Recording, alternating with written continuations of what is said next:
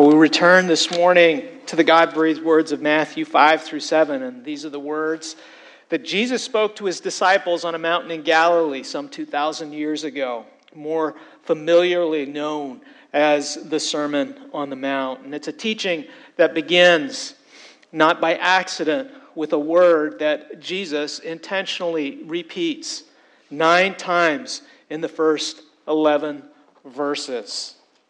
So I guess, or maybe I don't guess, I know that this is obviously what this passage is about, and it's important to Jesus, and it's important in his heart that we would know about it. And it is the word blessed. Blessed. And in Latin, the word for blessed is beatus. And that is where we get the word beatitude. And a beatitude is a declaration of blessedness. A declaration of blessedness. And this is what Jesus introduces, and this is what he brings to bear, and this is where he starts in his Sermon on the Mount. He begins it with declarations of blessedness. And hence the title that most people use to describe the beginning of the Sermon on the Mount. It's referred to very commonly as the Beatitudes. The Beatitudes. It's Jesus' declaration of blessedness that defines what the Christian life is all about. And we talked about this last week. If someone were to come up to you and ask you what the Christian life is all about, what would you say? Well, there's an easy way to handle it. Just ask them to read these first 12 verses of Jesus' Sermon on the Mount, where Jesus does a far better job than I could ever do in explaining, and more than explaining, stating and declaring what the Christian life is and what it is all about, what it stands for, and what it will become. And so if you have your Bibles, please turn with me to Matthew chapter 5, and we will read verses 1 through 12 together, hearing this summation by our Lord and Savior of what the Christian life is and what it is all about. Matthew 5:1, seeing the crowds, he went up on the mountain, and when he sat down, his disciples came to him. And he opened his mouth, and he taught them, saying, blessed are the poor in spirit, for theirs is the kingdom of heaven. Blessed are those who mourn, for they shall be comforted. Blessed are the meek, for they shall inherit the earth. Blessed are those who hunger and thirst for righteousness, for they shall be satisfied. Blessed are the merciful, for they shall receive mercy. Blessed are the pure in heart, for they shall see God. Blessed are the peacemakers, for they shall be called sons of God. Blessed are those who are persecuted for righteousness' sake, for theirs is the kingdom of heaven. Blessed are you when others revile you and persecute you and utter all kinds of evil against you falsely on my account. Rejoice and be glad, for your reward is great in heaven, for so they persecuted the prophets who were before you. This is the word of the Lord. Well, brothers and sisters, we live in a world where being blessed usually refers to being lucky or visibly successful. That's typically how we use this word. We talk about engaged couples being blessed. Molly and Randall, I'm sorry I wasn't able to be there yesterday to see the blessing of your engagement. I was busy preparing this sermon gift for you. This is my blessing to you for this engagement. But we talk about people who are going to deliver a child. Congratulations, about how blessed they are. And we hear about this by professional athletes and coaches who talk about how blessed they are to be able to work and play in the NBA or the NFL. And we hear people talk about being how blessed they are to have a car, to have a home, to have an education, to have a career, and the list goes on and on and on. But brothers and sisters, as we consider the words that we just heard, as we think about what Jesus just said, it's not hard to see that Jesus is very clearly talking about something completely different. Poverty of spirit, mourning, meekness, persecution. These are hardly our Christmas wish lists, are they? And they're hardly the things that people, if we're honest about it, how many of us, and I'm there with you, Lord, give me persecution for your name's sake.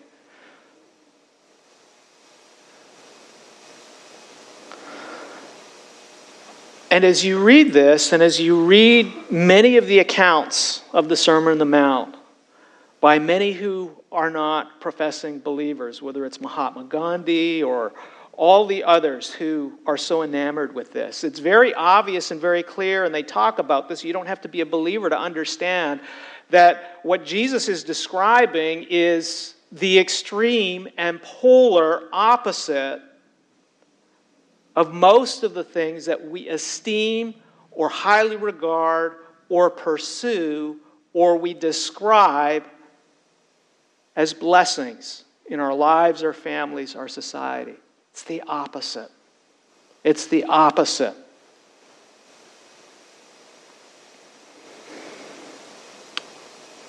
And so what exactly is Jesus doing? And how does this apply to us? And it brings us to our first point this morning. Jesus is making a declaration about life in his kingdom.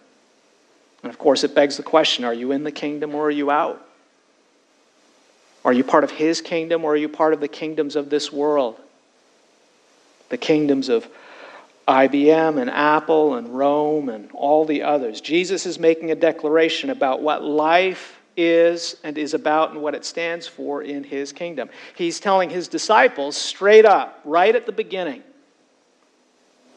this is what the Christian life is. And as we noted last week, the point that Matthew makes repeatedly, beginning in Matthew 1 through 5, is Jesus is not speaking here as a guru. He's not speaking here as a rabbi. He's not speaking here as a civil rights activist.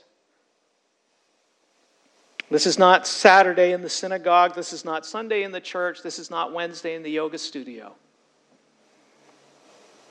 Jesus is speaking as a king, Matthew 1 through 4.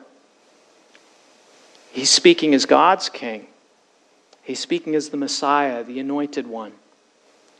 And he's speaking to the new citizens of his kingdom, those he has chosen, those he has called, those he has brought under his rule. And how has he done this? He's done this, as we've seen in Matthew chapter 4, not because of anything that they bring to the table. He's done it through the power of the gospel. He's done it through the message, repent, for the kingdom of heaven is at hand. He's done it through calling sinners to repent from their sins and put their faith not in themselves, but in him. Matthew chapter 4. And Matthew refers to these people who Jesus has brought out of the world and into his kingdom and into his life and under his rule and under his authority. He refers to them in Matthew 5 verse 1 as disciples, citizens of Christ's kingdom. And in Matthew 5 through 7, on this mountain in Galilee, as the crowds gather, it's to these kingdom citizens that Jesus, as the King and Messiah, he makes this royal declaration, this official and authoritative announcement. And when it comes to declarations, this is something that maybe we're not as familiar with, but probably the most familiar declaration to us is the American Declaration of Independence. It's the most recent. It's what we talk about when we think of official announcements.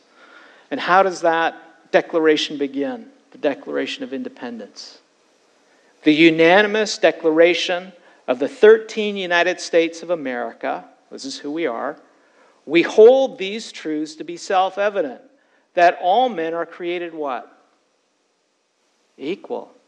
Now, back then, it didn't refer to Thomas Jefferson's slaves or Native Americans, and probably wouldn't have referred to Asians if we were around. Nonetheless, all men are created equal, that they are endowed by their Creator with certain unalienable rights, that among these are what? Life, liberty, and what? The pursuit of happiness. Now, This Declaration of Independence, similar to Jesus' declaration here. Similar in some ways, different in a lot, but similar to Jesus' declaration of what we just read, Matthew 5 through 7. Jesus' declaration, it's not a petition. It's not a program. It's not a sermon. And with the Declaration of Independence, to illustrate what a declaration is, this Declaration of Independence is an official announcement by the 13 United States of America that the states, this is who they are and this is what they are. And this is what they stand for. They are no longer colonies of a British king. They are now independent and United States. This is who we are. This is what we stand for. Life, liberty, and the pursuit of happiness. This is what our country, our nation, our kingdom, small k, is all about. This is what we stand for, and this is what we're going to be from now onwards. We're Americans. It's a declaration of what it means to be an American. And I say this by will of illustration. As we come to Matthew 5 through 7, Jesus' declaration long before the Declaration of Independence, beginning with the Beatitudes or the blessings of his kingdom, Jesus is not here giving a how to make peace sermon. He's not giving a how to be a good Christian sermon. He's not giving a sermon to challenge you to grow and mature in your Christian faith. That's not what he's doing.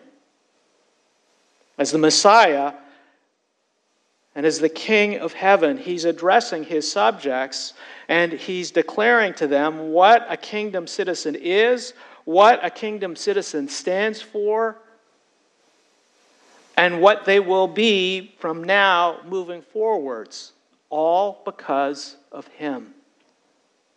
Verse 3, blessed are the poor in spirit, for theirs is the kingdom of heaven. Verse 9, blessed are the peacemakers, for they shall be called sons of God. Verse 10, blessed are those who are persecuted for righteousness' sake. This is what you are. Okay? Verse 11, all of this on whose account? Because of me, on my account. Brothers and sisters, what is a Christian? It's who you are because of Jesus, not because of you. Not what you bring to the table, not what you serve at church, not who you are on your best day and not who you are on your worst day. Praise God. A Christian is who you are because of Jesus Christ and what he's done in your life. His mercy, his grace, his kindness, all the things that we sang about. Brothers and sisters, according to Jesus, this is what a Christian is, and this is what a Christian stands for in the midst of a fallen world filled with fallen kingdoms in which we presently work and we presently labor. But praise God, they don't define us. I'm not defined by Apple or IBM. I'm not defined necessarily by what my parents say I am or will be. I'm not defined by what my peers say I should be. I'm not defined by what my feelings and desires say I am or I should be. Praise God, I am defined by who Jesus is, who he has made me, and who he's making me into. All because not what Mark Chin brings to the table, but who Jesus is, the King of heaven, and what he does and what he's doing.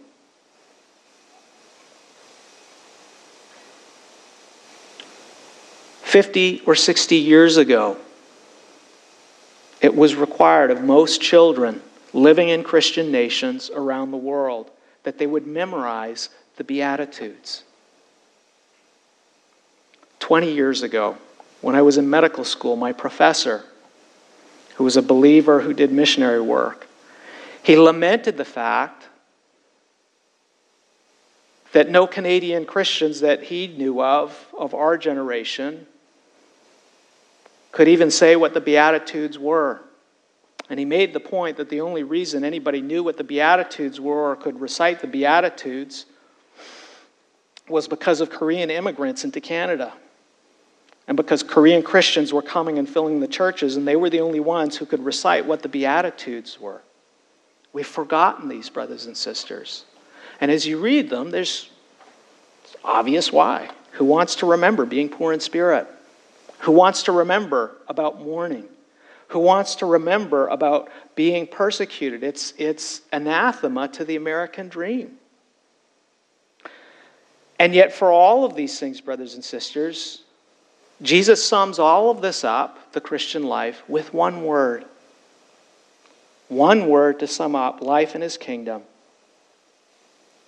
What it is, what it stands for, and what it will be because of him in this world until he comes again. And that one word, brothers and sisters, is blessed. And this brings us to our second point for this morning. Life in Christ's kingdom is blessed from the beginning according to his word. Life in Christ's kingdom is blessed from the beginning according to his word. Now, as American Christians, we tend to think of blessing, as I said before, as being worldly success.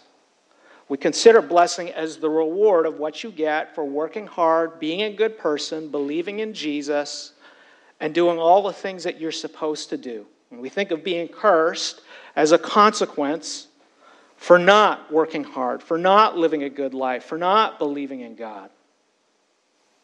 Right? Is that a fair statement? Okay, do we think that way? Do I lie on that? Well, just listen for a minute to Joyce Meyer. This is her exposition on a daily devotion of 3 John 2. 3 John 2. And the beginning of that verse says, "Beloved, I pray that in all respects you may prosper." Beloved, I pray that in all respects you may prosper. And this is Joyce Meyer's daily devotion about this verse. Quote, "In plain everyday language, this scripture could read, 'My dearly beloved children, I want you to have every earthly blessing you could possibly imagine.'"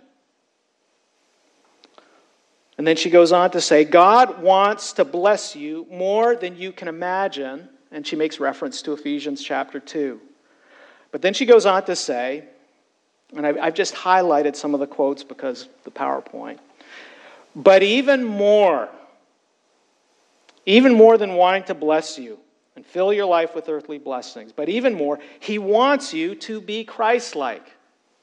Does that sound good? Is it a thumbs up? Thumbs up to be Christ-like? Okay. Then she goes on to say, "Once you are spiritually mature, you will be able to handle having the earthly blessings God desires for you, and you will be able to use them for his glory." And so then she sums it up. I didn't put it up here on the PowerPoint. Here's the message. I need to grow up. I need to grow up. Now, we've heard that, haven't we, before? It's passionate, it's exciting.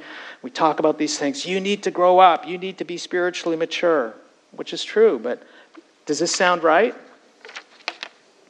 What Joyce is saying, Pastor Joyce, apostate Joyce. What's the implication of what she's saying? If you are not blessed like Joyce Myers, it's because you are not spiritually mature or Christ-like. That's what she's saying. Do I lie? Right? The reason you don't have these earthly blessings is you're not mature enough, you're not Christ-like enough, so get mature, become like Christ, so that God, who's just waiting because he just desires to give you every earthly blessing beyond your imagination. So we see what the track is, right? How the Christian life, according to Joyce Myers. Get saved, become spiritually mature, become Christ-like, get your earthly reward so that you can glorify God. Show the world this is glorifying God with all these earthly blessings because this is who my God is.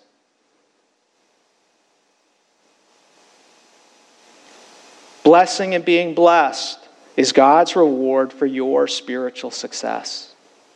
And brothers and sisters, that is a legalistic lie from the pit, from Satan himself. And it's the mantra of all false religions, and that includes the religion of our sports, the religion of our entertainment, the religion of our education, and the religion of our careers. Get a start, get your foot in the door, work your tail off, be a winner, and if you're a winner, you're blessed and you get the reward. Do I lie? It's the DNA of our fallen world. Pull yourself up by the bootstraps. Be a winner, and then you're blessed. And what it is, and the reason it's demonic, brothers and sisters, especially when someone uses the name of Christ, what's she done, Joyce Myers? She's reversed the gospel, right? Let's come back to Matthew 5 and King Jesus' declaration about life in his kingdom. Where does he begin, brothers and sisters? Does he begin with telling you what to do to be spiritually mature? Does he begin with telling you what you need to do to succeed so that you can get spiritual reward at the end? No, he begins with blessing right at the beginning. And how spiritually mature is the audience that he's speaking to? They're disciples. They just left their nets to follow him. And as you read the rest of the Gospels, they're not very spiritually mature. And what does he tell them from the beginning? Verse 3, "Blessed are the poor in spirit, for theirs is the kingdom of heaven."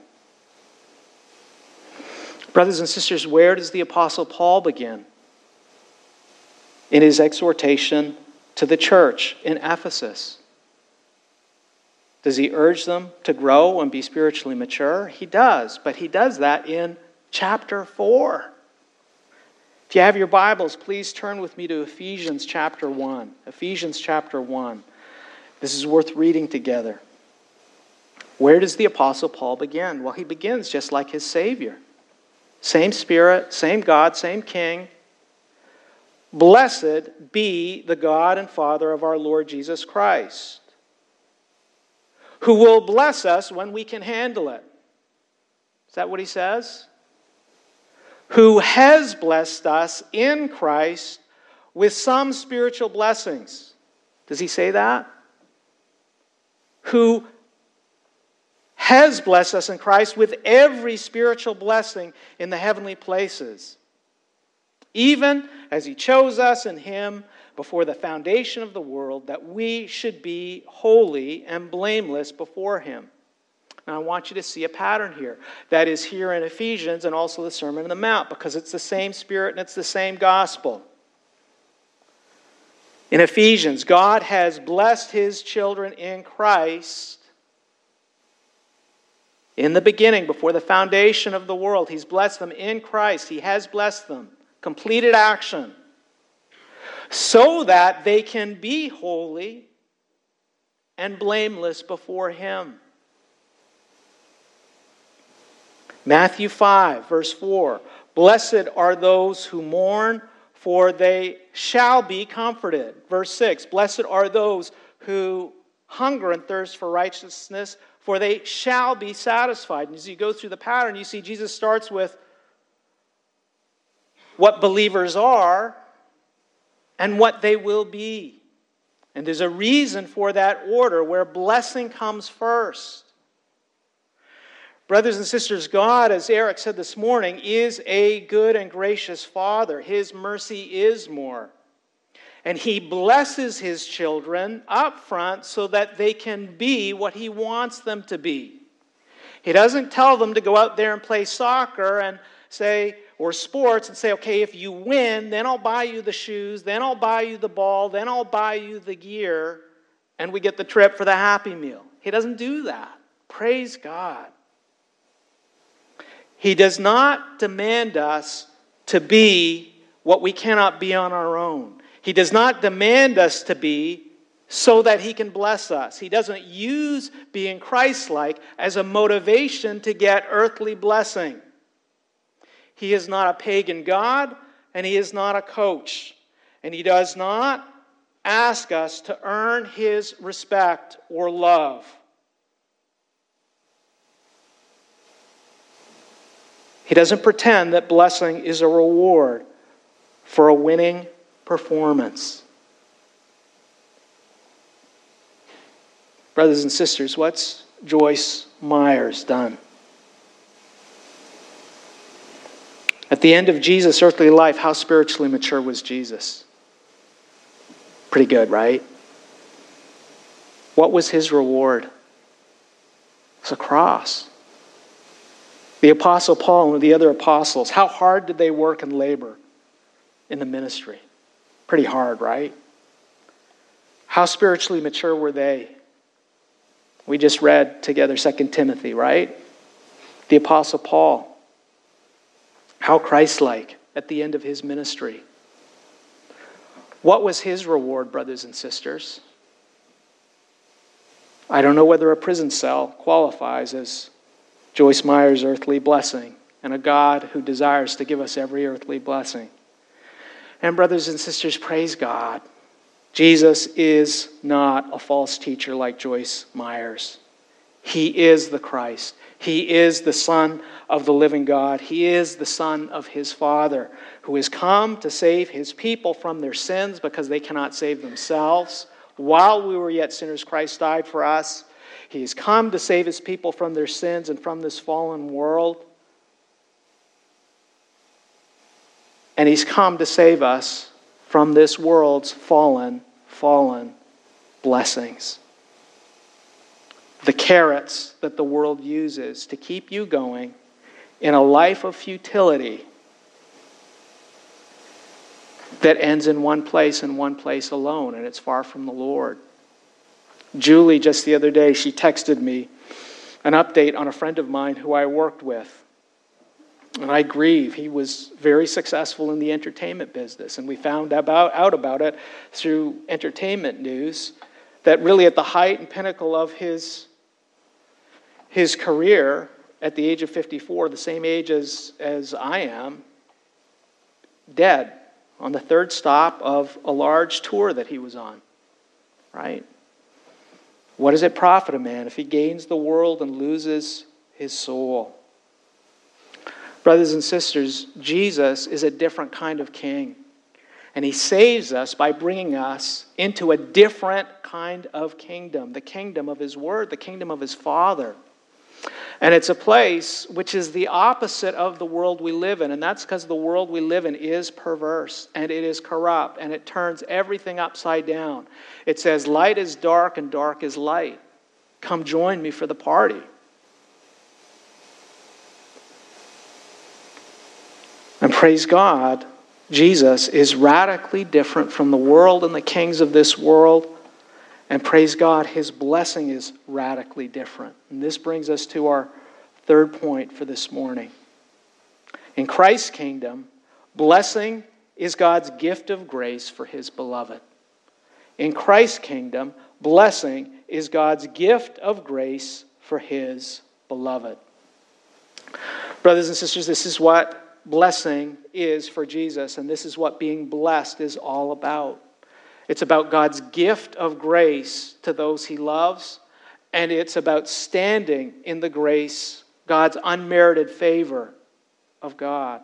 That's the foundation. That's where it begins, and that's what enables children of God to live the life He's called them to, because they can't do it. We can't do it on our own. If we had to earn our way for God's love and favor, on our best day we would never make it, brothers and sisters, because we're totally depraved sinners. And His ways are higher than our ways, and He is holy. Praise God, what a testimony to His love. And so, brothers and sisters, I want to take a moment for us to consider what Scripture has to say about what blessing is according to God's Word. Because that's what Jesus is talking about, because He's God's Son, and He's one with the Father. I want to take a moment to consider what God's Word has to say about why Jesus came into this world, why He died for you and I, if you belong to Him, why He rose from the grave. And He did this, brothers and sisters, to give sinners like you and I a blessing that we don't deserve. blessing that we don't deserve.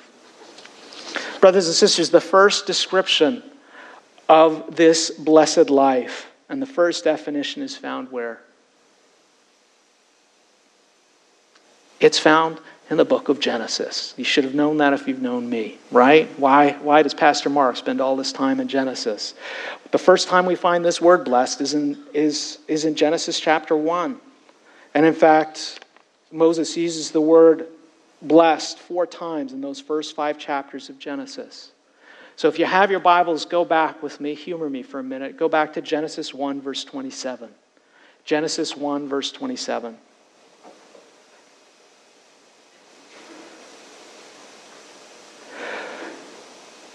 So God created man in his own image. In the image of God, he created him. Male and female, he created them. And God what? Let me hear you say it. He blessed them. And God said to them, "Be fruitful and multiply and fill the earth and subdue it and have dominion or rule over the fish of the sea and over the birds of the heavens and over every living thing that moves on the earth." Brothers and sisters, where does God's blessing of the first man and woman begin? Does it begin when they're spiritually mature? Well, Genesis 3 shows us, no, it doesn't. Like father, like son. Blessing begins with God here as the eternal creator king who creates and rules and blesses the first man and woman with his word. And what did the first man and woman do to earn this blessing?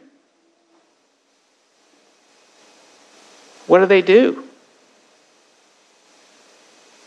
De nada, right? Absolutely nothing. And brothers and sisters, here's the beauty.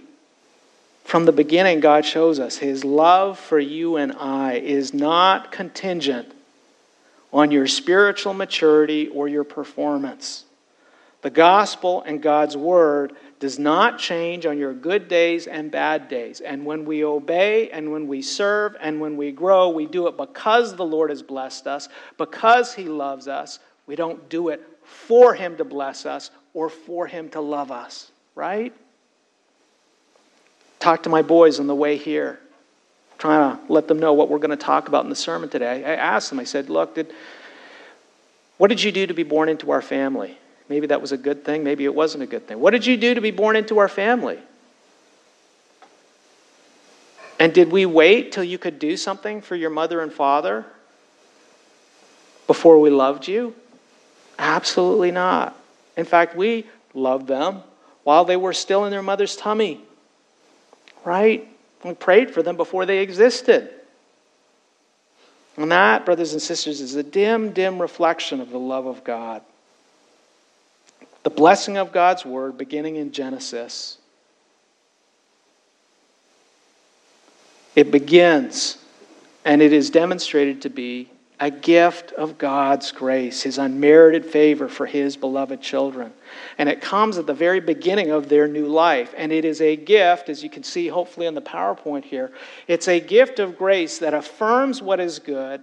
It exalts what is good, this life God's given them. And it empowers this life, this new life that God has given them. For what purpose and for what end? So that by faith they can live out God's good plans for their lives. God never asks you to do, brothers and sisters, what he has not already provided for you and enabled you and put everything at your disposal in Christ Jesus for you to accomplish. He's a good father. He's a good father. We see, brothers and sisters, that ultimately this is about participating in his kingdom, not ours. That's what blessing is for. God gives you the provision, the blessing, the gift of grace that you need so that you can participate. You're not an audience, you're not viewing a film, so we can participate in his divine kingdom. And the beauty of that is as we walk by faith with Him in obedience, the fruit of that is we get to see the fulfillment of that blessing or the fullness of that blessing of everything that God has promised and He's given us, like that mustard seed, come to fruition into that fruit tree to see the fruit at the end.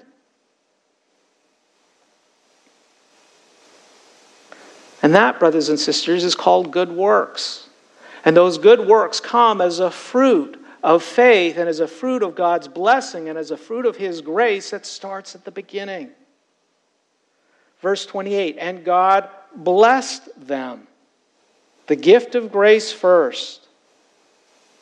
And then comes what God's beloved children are to be, what they're to do according to His word, and in His kingdom. And God said to them, be fruitful and multiply and fill the earth and subdue it. And the good works of God's grace, brothers and sisters, that fill God's creation come from His blessing in our lives.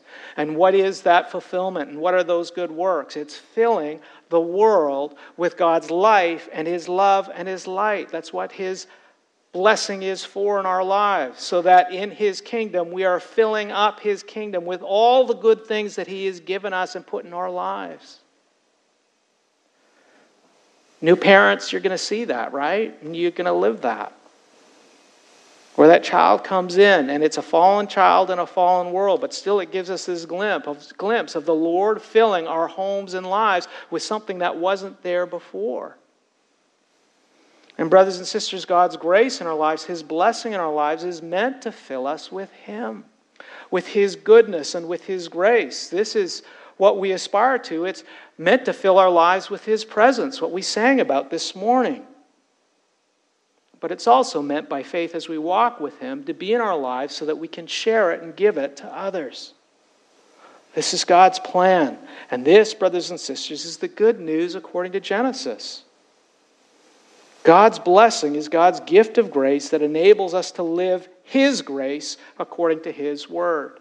And that's what being blessed is, brothers and sisters. It's the privilege of living God's grace, which we could never do in and of ourselves without God working in our lives, without the rule of His word over our lives, without His word directing and making our paths straight, without His forgiveness washing us of our sins, without a Savior who moves and directs our lives and cleans us up with His word, without His sanctification, without His grace from beginning to end. It's a privilege, brothers and sisters. It's a privilege to participate in His kingdom of grace. And the only reason we're there is because of Him. When I was a Canadian, I used to vacation in the States. Oh, it's a great thing to go to the States. It was a great thing to come to shop in the States. I see Matt smiling. He knows what it was like. The little Canadians looking with big eyes at everything that the Americans had. And so you come and you'd vacation. But the sad thing about vacations is vacations come to an end. And you're not an American citizen, so you get the boot back. And so you have to take whatever you can in your price limit. You know, they give you a certain amount of things that you can take duty-free, and you bring it back and you think about your next American vacation. Until, I'm going to bring Matt into this, until Matt and I became permanent residents and I became a citizen. And then I got to stay. And I didn't have to go home. I got to stay in America. I got to work in America. I got to have a home in America. I got to be married and have a family and have children who are Americans. Now, let's not take that too far in the Christian kingdom. But the beauty and the point when Christ saves us is He saves us by bringing us into His kingdom. And it's not like we're visiting church and we're tourists and we come in on Sunday and then we go home and we go back to our other kingdom. And we come in Sunday and we go back. No, the idea here is we're just celebrating what He's done, His blessing in our lives. But we belong to His kingdom. We're living as ambassadors in this world, but our citizenship is in heaven. And we are standing in His grace wherever we are. We don't have to go back to the kingdom of the world. And this is one of the struggles, brothers and sisters. And many of you have had this struggle this summer, right? Get away from the programs, get away from the Bible studies, get away from reading your Bible. It's sports time, it's entertainment time, it's time to go out and travel and vacation and do all the whistles and bells that the world has to offer. Now, in and of themselves, they're not wrong, but brothers and sisters, and then what happens? What are we standing in at the end of the day? And what we do and what we stand in danger is we're really going back when we make that our desire and our reward, and this is what the blessing of our life is and what we're living for. It's like we're going back to Canada. No disrespect to Canadians, okay? But it's like we're going back to the kingdoms of this fallen world. And the beauty of the gospel and what Jesus is saying from the beginning is you are a citizen to these disciples who have repented and followed Jesus. You're a citizen of the kingdom of heaven. You are blessed from beginning to end. And then he goes on and explains what's involved in remaining in the kingdom, because there's a choice now. Are you going to remain in the kingdom or are you going to go back to Canada, right? And this comes to what curse is. If this is what blessing is, according to God's word, then what is curse? Well, the Lord explains what his curse is in Genesis 3 and 4. And you don't have to look there. You're familiar with it. We just went through Genesis 4 with Cain. Adam and Eve's rebellion and sin. Cain's rebellion and disobedience. Can I have my next PowerPoint slide, please? Okay. That what disobedience is with Cain and Adam and Eve, it's a rejection of God's grace. It's a rejection of God's word. It's a rejection of God's presence. It's a rejection of God being king over their lives. It's like, hey, I don't want you as king. I don't want to live by your rules. I want my own kingdom. I want to do it my way. I want to do my thing. Right? So I'm not going to obey your word. I'm going to take the fruit, or I'm going to kill my brother, or I'm going to remain being angry. I'm going to follow the sinful desires of my heart. And the path of that culminates in breaking God's word is a path of walking away from the grace of God, walking away from his blessing. That's part of what disobedience is, brothers and sisters. And in Genesis 3 and 4, curse is God's just condemnation of what is not good, according to his word. To walk away from the grace and the love of God is not good, brothers and sisters, and it has consequences. And the direct consequence is God's justice, and God's justice for what is not good is he cuts off what is not good from his presence. He's not going to keep what is not good. If you have something stinky in your fridge, what do? Put it in the back of the fridge and keep it there and keep going? No, you go and you take it and you remove it.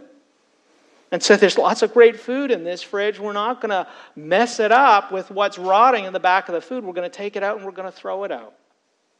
So curse is God's condemnation. This is not good, and it's his just action to cut it off or to separate what does not belong in the goodness and grace of God.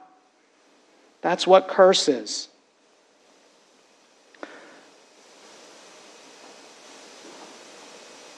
And brothers and sisters, as we consider that, it changes, hopefully, the perspective of how we view what's really going on in Jesus' Sermon on the Mount, of what it means to be cursed and what it means to be blessed. That word cursed in Genesis 3 and 4, it's about living by our own merit. It's about living and trusting in ourselves rather than the grace and blessing of God. It's about living, brothers and sisters, in a hell called the world, where false teachers like Joyce Myers are flying in jets paid for people who are beating themselves up or beating other people up for not being spiritually mature or Christ-like so they can get their blessing. Now, brothers and sisters, it's easy to point our fingers at Joyce Meyer. It's a caricature, right? It's a cartoon figure. It's way out there. But brothers and sisters, let's think about our own lives and think about the blessings that we pursue and the days we're discouraged where we feel like we're cursed. And how much of that paradigm, brothers and sisters, is based on blessing and curse as defined by the world, as opposed to the good news of Jesus Christ, a Savior who blesses us with God's grace right from the start. Well, Pastor Mark, Doesn't Deuteronomy say, if you obey, you're going to be blessed, and if you disobey, you're going to be cursed? And didn't Edwin read about that this morning? And didn't he read about this apparent contradiction in that chapter where God first says that there's not going to be any poor in the nation, and then later he says the poor will always be with you? Well, I'm so glad that you asked. Indeed, Deuteronomy 28 through 30 does say to the people of God in the Old Covenant, if you obey, you will be blessed. If you disobey, you're going to be cursed. But here's your homework. Please go home and read the entire book of Deuteronomy. Where does God say that? He says it in Deuteronomy chapter 28 through 30, very specifically, where he lays out the covenant curses and the covenant blessings. And he says it after Deuteronomy chapter 1 through 27. And where does God begin in the book of Deuteronomy? He begins with a testimony of his amazing grace to his people in their lives, his work of salvation, of bringing them out of the kingdom of Egypt as slaves and bringing them into the kingdom of his word and making them in love the people of his covenant, his sons, and making them his children. And that is the foundation and framework that comes to his covenant that closes with covenant blessing and cursing and outlining of obedience and blessing and disobedience and curse. Now, if you have your Bibles, turn with me to Deuteronomy 7:7. Deuteronomy 7:7. And I raise this because the Old Testament is a place that prosperity gospel and American Christians abuse this idea of blessing and curse. They take these passages and say, see, if you obey and do as God commands, you'll have all these earthly blessings. Look at Deuteronomy, and if you don't, your life is going to be hard. Okay? Deuteronomy 7:7. What does Moses say on behalf of the Lord? It was not because you were more in number. This is Moses speaking on behalf of God to the children of Israel. It was not because you were more in number than any other people. So it's not because you were this great, amazing nation that the Lord set his love on you and chose you, for you were the fewest of all peoples. But it is because the Lord loves you, not future.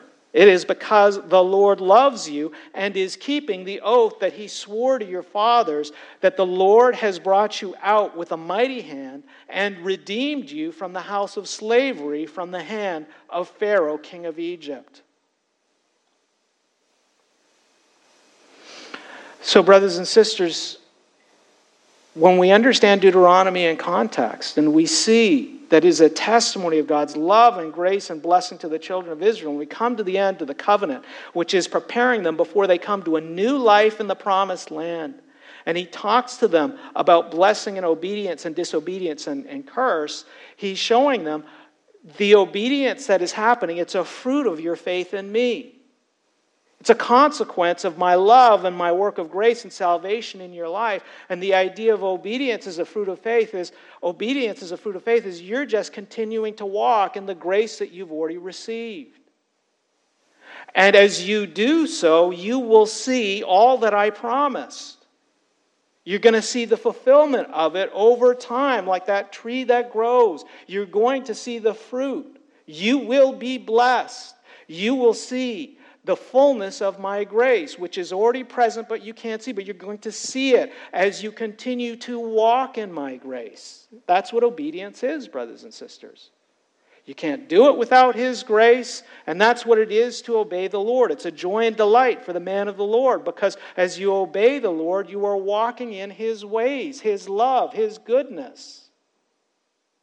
But if you disobey, you walk away from the blessing of God. You walk away from his kingship. You walk away from his presence in your life. You walk away from his word. And you walk away from his plans. And God will condemn you. This is not good. And he will cut you off from his kingship and from his blessing and from his presence and from his goodness and grace. The greatest blessing of all is his presence in our midst. And brothers and sisters, it's worth noting, as we come back to Matthew's gospel, Matthew and Jesus quote Deuteronomy. And they quote Deuteronomy a lot. And why do they do that? It's because Jesus is the King of God's Word. He's one greater than Moses. And He saves His people from their sins. How? By leading them out of the kingdom of this world and bringing them back into God's kingdom of truth and grace and giving them a new life in Him. And so that's the reason why, brothers and sisters, He begins His declaration of what the kingdom is all about with one word: blessed. Can I have my final slide? Brothers and sisters, we obey not to get a blessing. We love not to be loved. We love, brothers and sisters, because He has loved us first. We forgive because He has forgiven us first.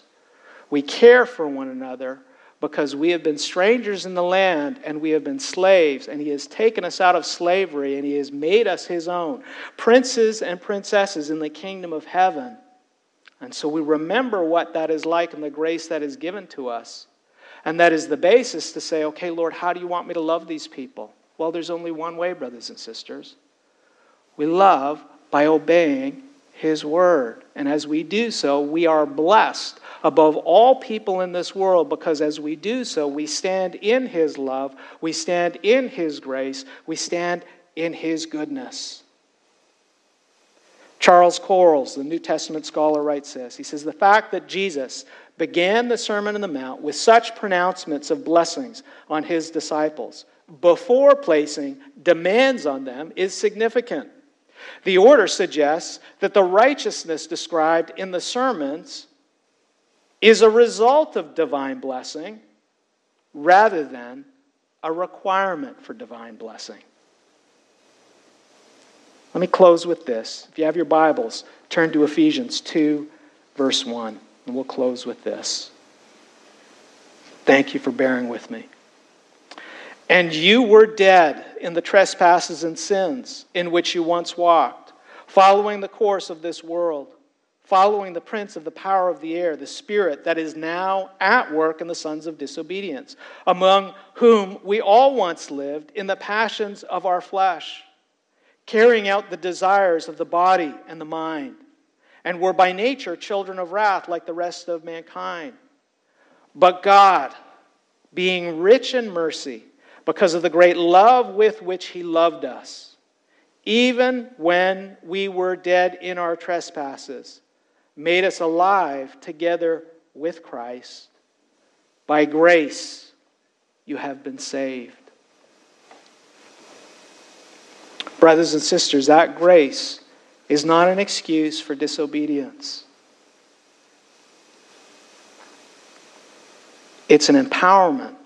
It's an affirmation. It's an encouragement.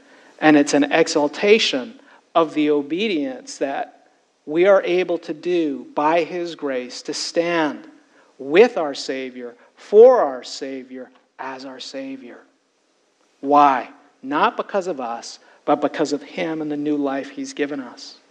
And so I put before you, as we think about this, there's a choice. What blessing are you pursuing? Are you pursuing the blessing of our Lord and Savior Jesus Christ? Or are you pursuing the blessing of Joyce Myers? Are you pursuing the blessing of the kingdom of heaven? Or are you pursuing the blessing of the kingdoms of this world? Read once again this week Matthew 5, 1 through 12, and consider, do you know this Savior? Do you belong to Him? Is your life indeed blessed? Let's close in prayer. Lord Jesus, thank you for who you are.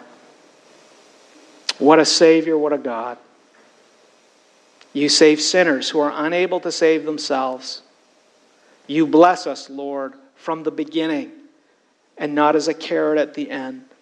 And everything that we need for life and godliness, you have given us in your life and in your death and in your resurrection. Lord Jesus, we of all people are blessed. In your name we pray, amen.